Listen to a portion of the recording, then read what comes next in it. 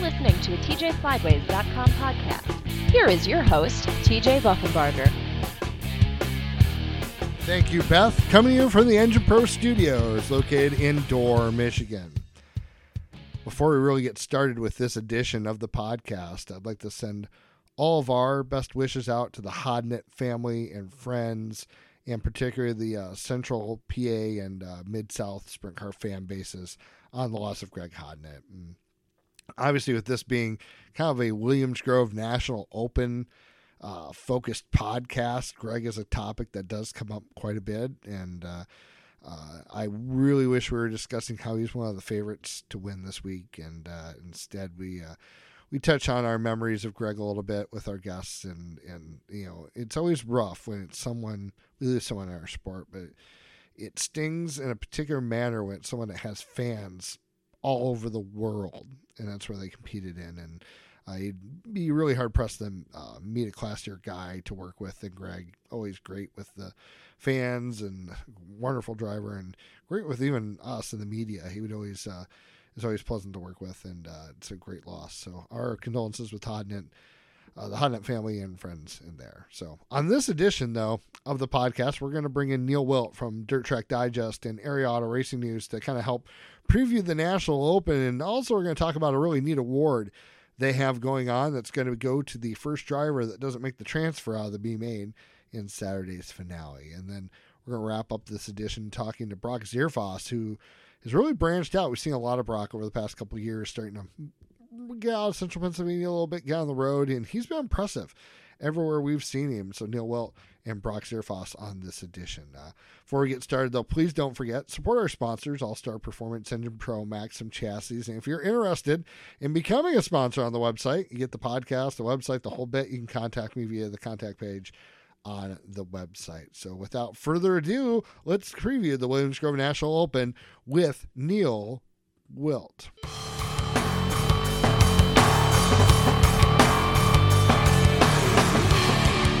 Neal Wilt from Dirt Track Digest, Area Auto Racing News. We always have a chance to sit around the table and talk about stuff at Knoxville, and I decided this would be a good time for us to do that away from Iowa because of the Williams Grove National Open coming up this weekend. Yeah. The National Open is it is the East Coast version of the Knoxville Nationals. It's a race that's near and dear to my heart because it's probably one of the races I go to as a fan as much as a member of the media, because we tend to camp and we have a good time doing all that, and that's part of the National Open experience, is that the whole ambiance at the Grove with it full of campers and people from all over the country, and it's that experience. And we'll get to the camping and the bonuses and everything here a little bit later. But that does lead me into the first question, though, is, you know, we talk about the big three races like Knoxville, Eldora, and the Grove Open. How does the Grove Open, do you think, differ a little bit? Or what's the experience like that's different than Knoxville and Eldora? This isn't going to be a dig on the Grove, but it's more of it's just a regular outlaw show, it seems at times. It pays more money and it's got some prestige, and I'm the biggest homer when it comes to things that happen at Williams Grove, but Knoxville's Knoxville and the King's Royal's the King's Royal.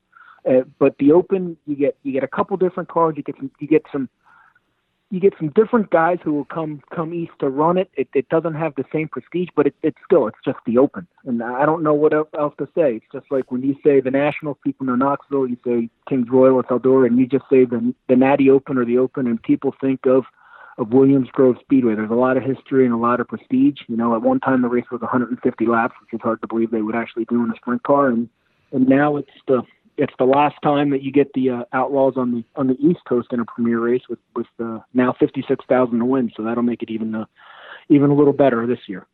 And one thing that's kind of interesting, Neal, you and I were talking about off the air that for the locals, they might not have had as much track time leading into the Open this year.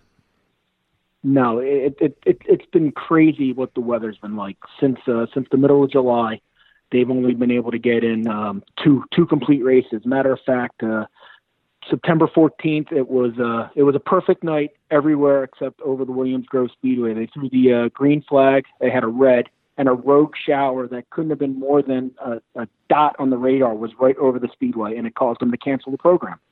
So since July, they've only run two races, and what's even more interesting is they've only run one World of Outlaw show. The May races got rained out. In July, they were supposed to run the Summer Nationals, and that was a Friday and a Saturday program. The Friday program got in Lance won. And then Saturday it rained again, and now here we are, open weekend, and knock on wood, the weather looks like it's going to be good and cool, and it should be decent for racing. And I think the locals, with everything that's been going on, will be itching to hit the racetrack. That's for sure. Yeah, it's been a tough week over there, and Greg's obviously someone that we would have counted as one of the favorites coming into the Grove Open. Obviously, Lance is one of the ones, that Lance Deweese, and Freddie Raymer perhaps. But who else should we be looking at? Maybe someone that isn't necessarily someone's getting talked about a lot on the local side. A driver that could really surprise some people could be Jimmy Siegel. Siegel's driving Aaron Long's number 58 at the Grove, and that car beat the Outlaws last year with Brock Zearfoss behind the wheel in one of the preliminary nights for the Summer Nationals. So, and he snuck a win when he took over that ride from Aeronaut earlier this year. So he could be a surprise. You can never count on Monteith. And then one of the big unknowns is what will Danny Dietrich be doing? Because from what I understand, Dan Dietrich has Lethal Lee Stauffer now spinning the wrenches on the 48, or at least helping him. And it should be interesting to see what Lee could lend to that program. And Dietrich's always fast. Yeah, because Dietrich struggled at times a bit this year. Maybe someone like that coming in is exactly what he needs to kind of get that program back on a consistent basis. Yeah, definitely. I think every driver is only as good as their crew chief, and Danny's tried a bunch of different combinations this year, and Lee could be the one. And listen, Lee's got the experience. He was on the World of Outlaw circuit up until Summer Nationals. That's when he left the Larson team and stayed back home in Pennsylvania. So he's been on the road. He's won the race a couple of times with I think he's won it with Greg and Fred Raymer, and he's got the experience to win the National Open. And of course, on the Outlaw side, normally we'd be talking about Shots coming in here a little bit, but I don't know. I mean, Brad Sweet had made comments about how they were maybe going to try some different things to try to get going a bit better at the Grove, and they've been really fast lately. Shots has been fast, but not maybe as fast lately, or everyone else has caught up to him. So I have a really kind of fuzzy take about the Outlaws coming into this weekend. Yeah, it's funny because usually you go into National Open weekend and it's 2 to 3 Outlaws versus locals or posse versus whatever. This year there's only been one race, and that was won by Deweese. So you just don't know how much speed they're gonna carry at the Grove, and the fact that nobody's really raced there much this year, it really is interesting because it's a toss up. I would venture to think Sweet's had unbelievable speed since Knoxville. And, it's interesting because Mike Mallett and I actually talked to Brad. We asked him about the Grove, and he said, nothing against the Grove, but I focus everything I do on the Knoxville Nationals. And he mentioned that in the press conference after winning the Nationals, how everything's about Knoxville. And he says, the reason why I don't run good at the Grove is because that doesn't make me faster for Knoxville. And it'll be interesting to see what happens definitely this weekend, because if he's carried some speed, Lernerville, and he won some races out on the West Coast, and Shots is Shots. Logan could be a surprise because he's sneaky fast. I think a couple years ago, before he went on the Outlaw circuit, he was almost a car to beat until he hit the wall.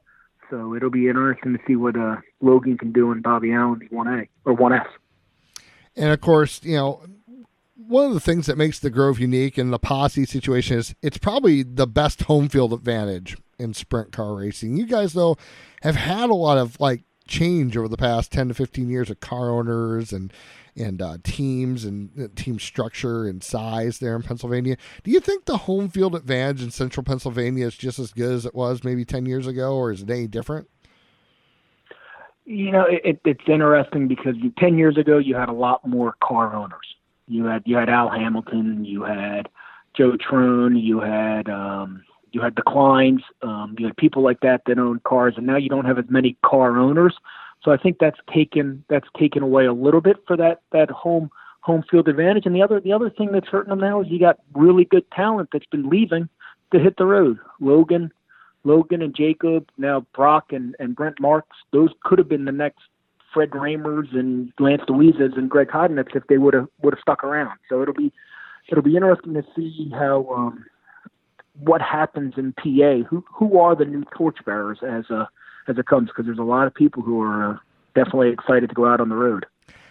It's been kind of a somber week for everybody, because when we were talking off the air about when you lose someone that races all over the world, it's kind of tough on everyone. And you got to see Greg, though, race a lot in central Pennsylvania. Do you have a favorite Greg Hodnett story or favorite memory you could probably look back on? Probably too many to look back on at this point, but do you have one that really stands out? The thing with Greg is he was just always a guy that would smile at you, always say hi. Always ran. He was just always just a good guy. As we mentioned off the air, I don't think there's too many people that have bad things to say about Greg Hodnett.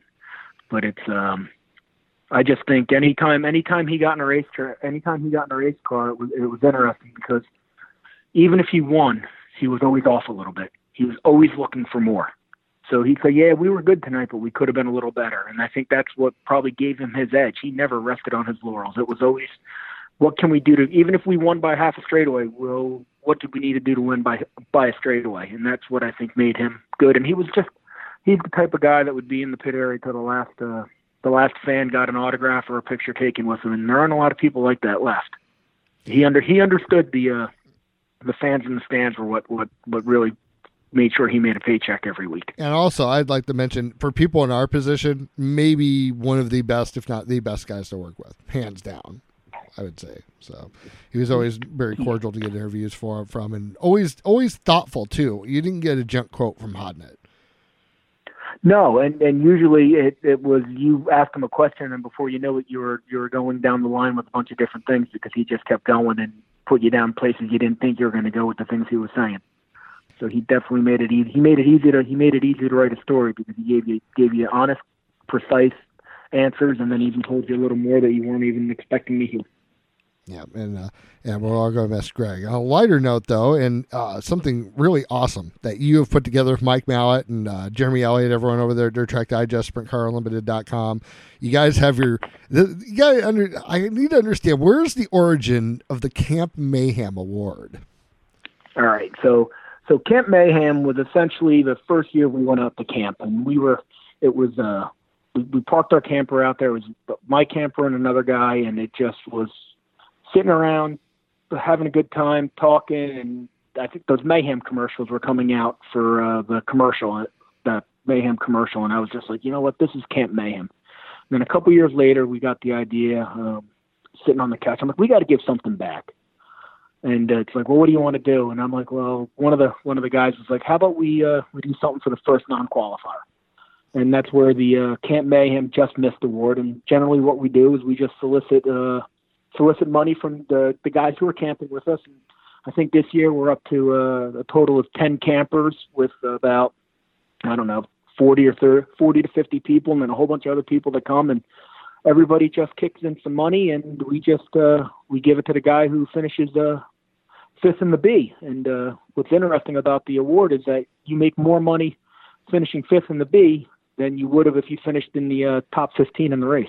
Wow. So obviously fundraising has gone well this year.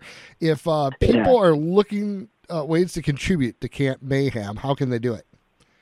Well, you can reach out to either myself at my email address, which is Neal, NEAL.WILT@gmail.com.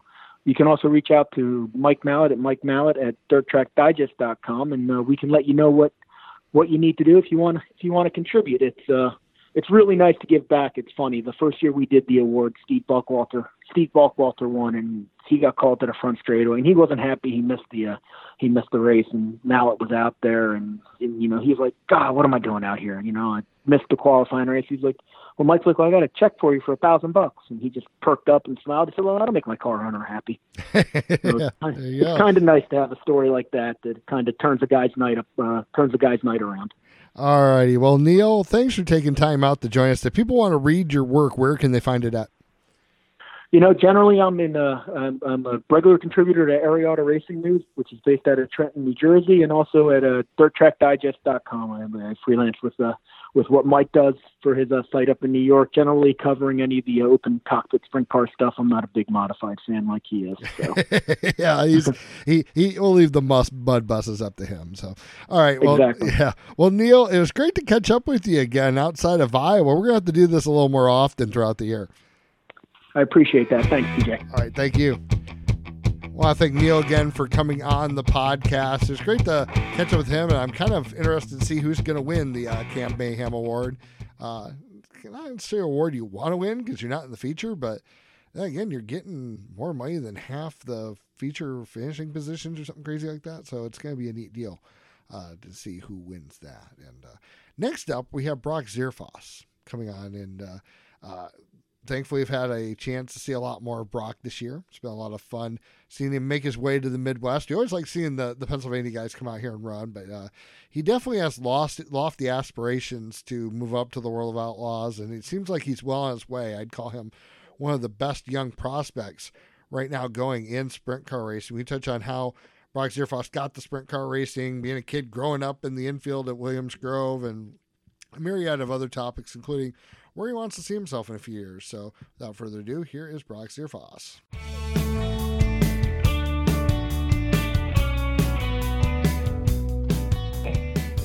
Brock Zearfoss, better known as the Jonestown Jet. And Brock, I was looking on a map today, and Jonestown looks like an awesome place if you want to be a sprint car racer, because you're about an hour away from everywhere.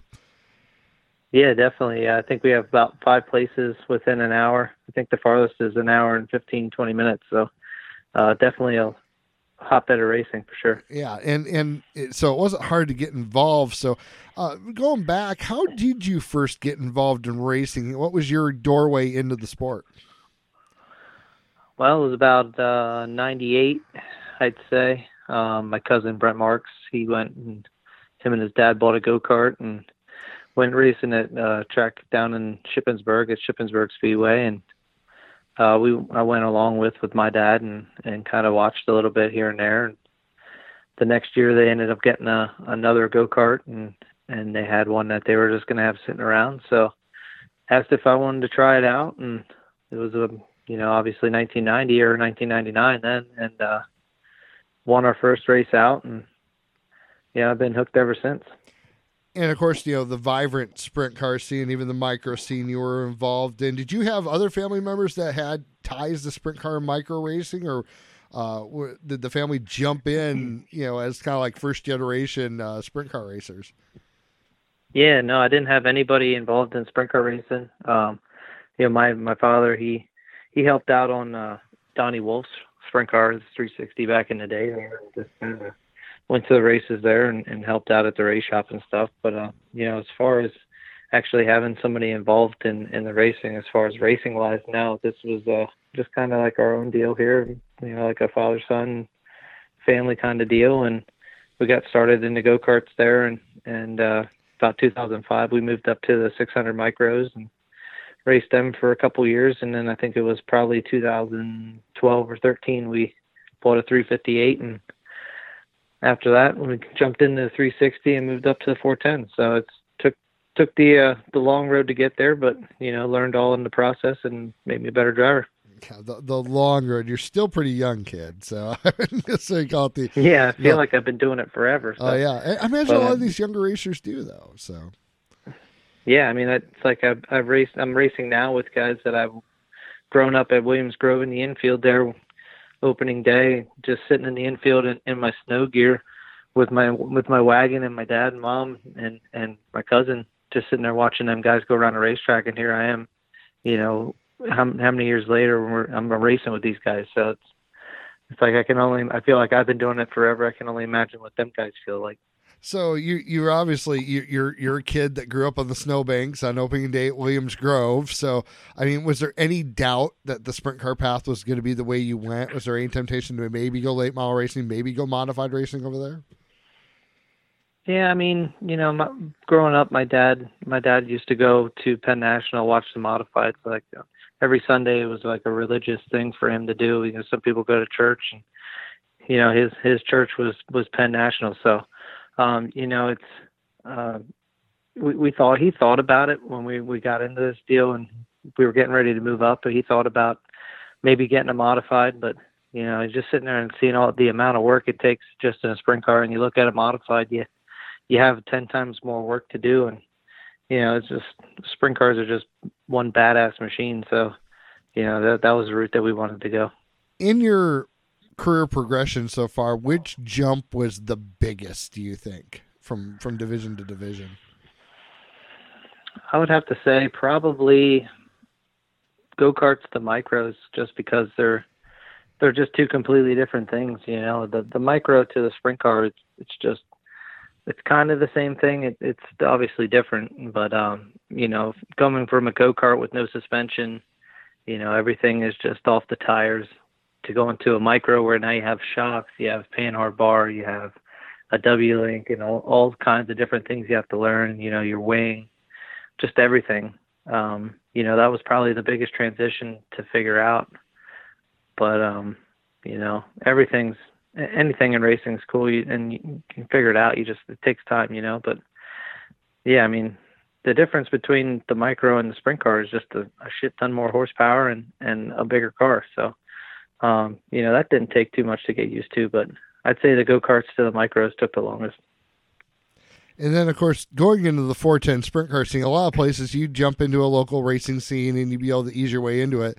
I don't think there's any easing into it when you jump into the Pennsylvania ranks there. Competition-wise, what was it like going into that? Going against that type of competition when you're a 410 rookie. It's kind of like a wounded steer in a pile of hyenas out in the middle of the desert.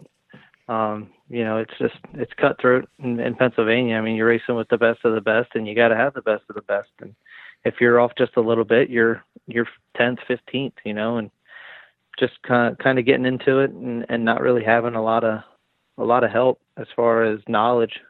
It was a struggle there right in the beginning, but we kept working hard at it, and we built up our program year by year. We figured out what do we want to do to get better this year, and then we went after it and just kind of took it in steps, and we got the right people in line here eventually, and we ended up winning a points championship last year at Port Royal. So we didn't do it the easy way, we did it the hard way, but we did it the right way too, I think. So it's just it makes you more humble as a person, and I'm just very thankful. That leads perfectly into my next question, because it seems like whenever I've seen you go to places like Eldora, Knoxville for the first time, which I was able to see your first times at all those places, it seems like you adapt really quickly. And how much do you think of being against that kind of competition night in and night out at Central Pennsylvania helps that?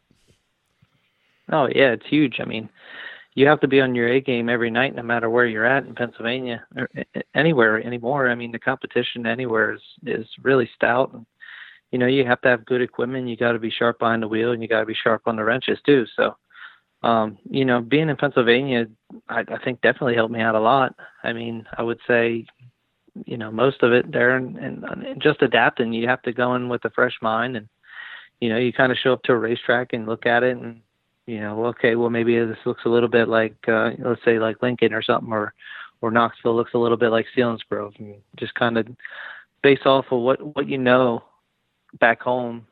Obviously it's going to be different, but it can get you in the ballpark. And, that was just kind of how we kind of roll into these new places. And, now that I'm driving with the Destiny Motorsports team, I'm fortunate to have Shane Bowers as the crew chief, and he's been on the road since '99, since I started racing. That's how long he's been on the road. So, he's seen these places, he knows what it takes, and kind of knows his way around a race car. So that makes my job a heck of a lot easier. And, it just allows me to get more comfortable at the racetrack right away. You mentioned you guys, when you first came out to the 410 division, were kind of on your own and learning. Who was the person that maybe helped you the most, or maybe pulled you aside and gave you the best advice moving into the division?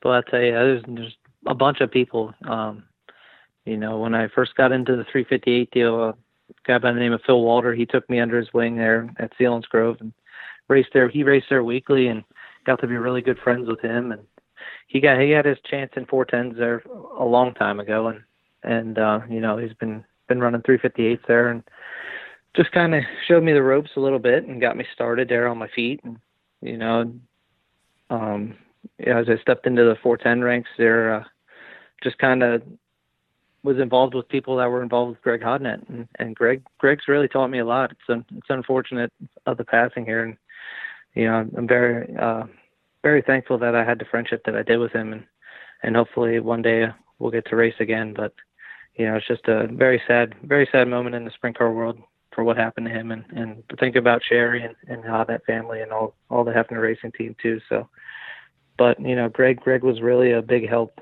in my career in the 410 ranks, and definitely taught me a lot. And he was a hell of a racer, and he made you step your game up. So he would give you tidbits here and there, and just to kind of get you going.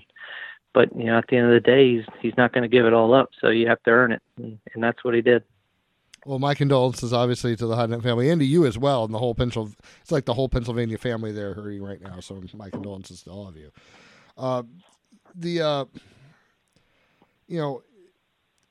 Quite often when you do something, there's like an aha moment. Like there's a moment when things started to click maybe a little bit. Did you have a moment in maybe the 410 division or your move up to the sprint cars where something just clicked and all of a sudden things started making sense?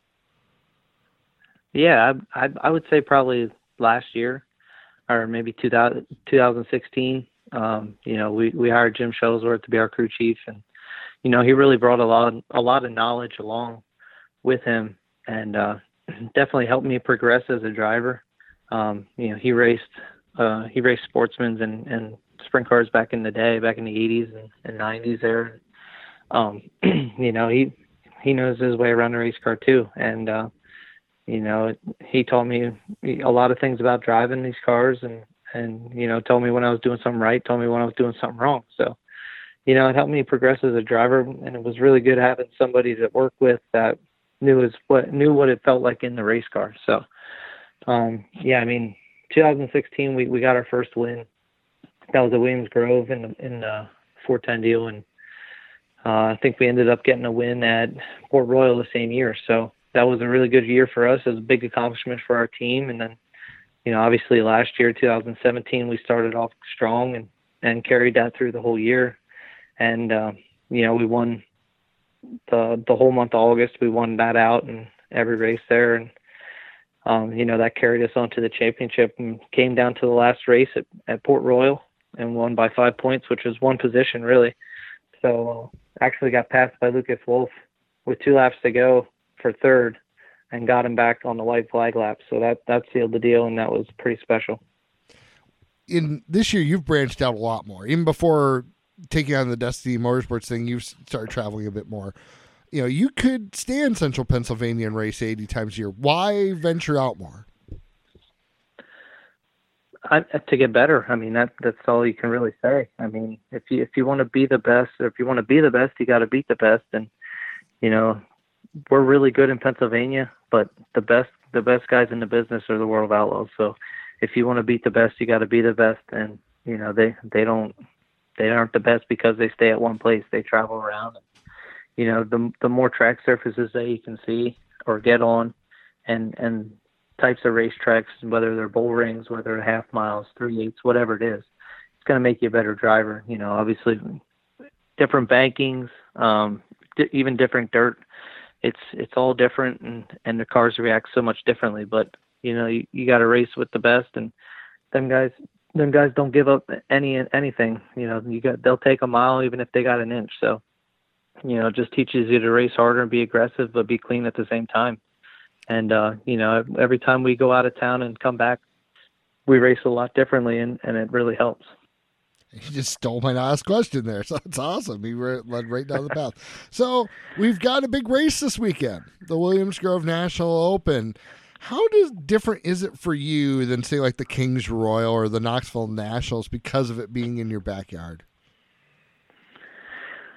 I don't know if it's really any different. I mean, a big race is a big race. You have to perform and you want to do good. But I mean, there's obviously a little more pressure just because you're at home and in front of your family, friends, and sponsors. All my sponsors, obviously, other than Destiny Motorsports sponsors, are from this area because, just a family-owned operation here in Central PA, and, we only ran on sponsorship. So fortunate enough to have a lot of great partners involved with our team and a lot of great partners that are coming along over to the Destiny Motorsports team too. So,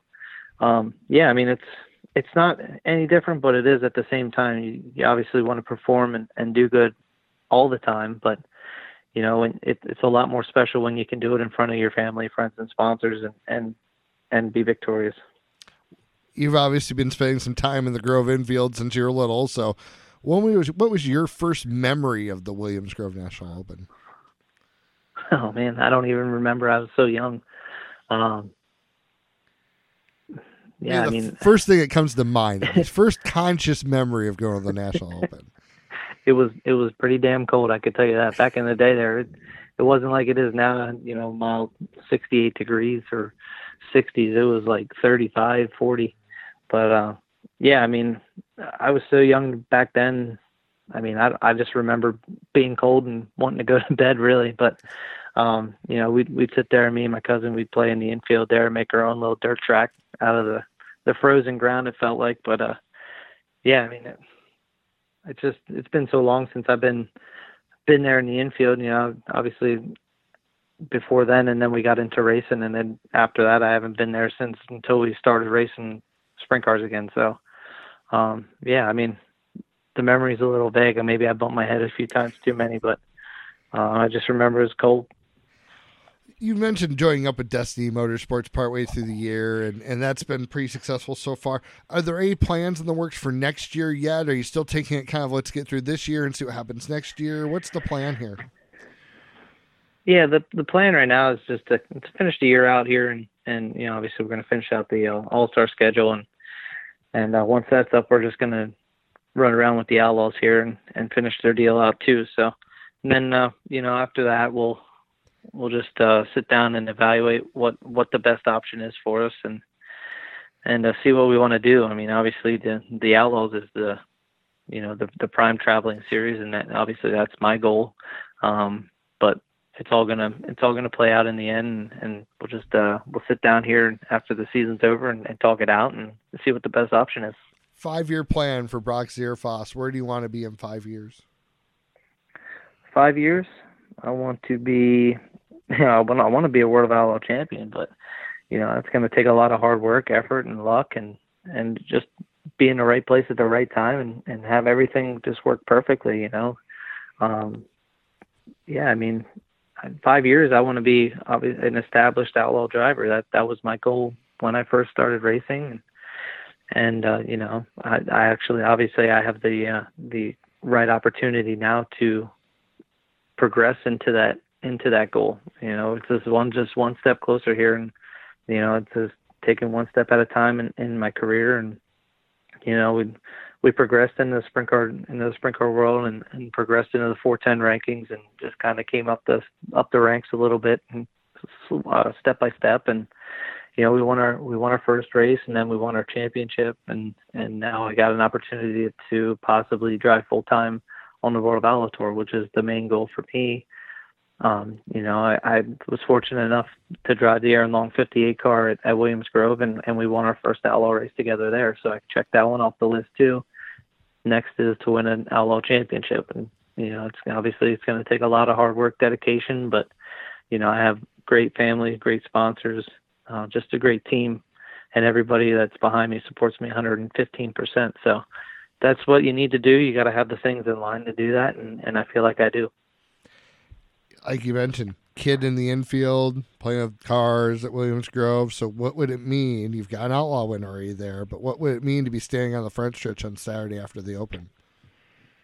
Oh, that'd mean everything. That's one of the most prestigious races in sprint car racing. It's definitely a special event.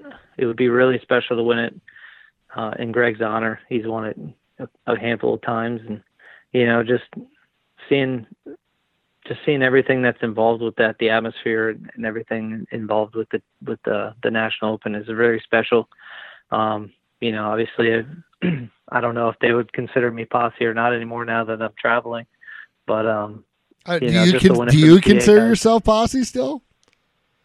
That don't matter to me. I'm PA at heart, but if I'm a traveling guy, I'm a traveling guy. But whatever they want to claim, that's up to them guys. But just to win it, it doesn't matter if I'm posse or traveler or outlaw, whatever it is. Just to win that race and put my name in the history books underneath that line there, that'd be very special. Last question: if Brock Zearfoss, the sprint car driver now, could go to the infield and tell that kid that's freezing one thing to keep an eye on in the future, what would it be? Stay warmer, I guess. I don't know. Yeah, I mean, I don't know. Just let's just say if I was in the infield now and I seen a kid and he come up and asked me, what do I need to do to become a successful race car driver? Just say a lot of hard work, dedication. Just don't give up on your goals. If you have a goal set, go for it. Don't give up and just work hard. Well, Brock, it's been great talking to you this evening. Best of luck coming up with the everyone there at Destiny Motorsports and your family and everyone over at Williams Grove. And who knows, maybe we'll be talking about you winning this thing next week. That'd be pretty damn nice. I can tell you that. I'd probably have to take a 3-day break and just party. But no, I don't know. That'd be pretty special. I would really enjoy that. Hopefully we can do that and have a little podcast about winning nationals. But yeah, we'll catch you on the hangover, so that'd be fine. Yeah, let's give me a couple of days to recover. All right, Brock. Well, thanks. Best of luck, and we'll see you here at Kokomo in a few weeks. Yeah, sounds good. I appreciate it. Well, it was a lot of fun sitting down for a moment to talk to Brock Zearfoss, and that's going to wrap up this edition of the TJSideways.com podcast. Of course, I'd like to thank Brock and Neal, because when you're talking about racing out east, you only use first names, so you don't use the last name. So Neal, Brock, thank you for being on. If you enjoyed this, or even if you didn't, please leave us a review on iTunes, the Google Play Store, Stitcher, and Podbean. Also subscribe through those various mediums, and you'll get the podcast delivered right to your device, computer, mobile device, whatever you're listening on. Also, you can get the podcast via the podcast section on the website. Thank you again for listening to another edition of the TJSideways.com podcast. Look forward to seeing you down the road at another racetrack.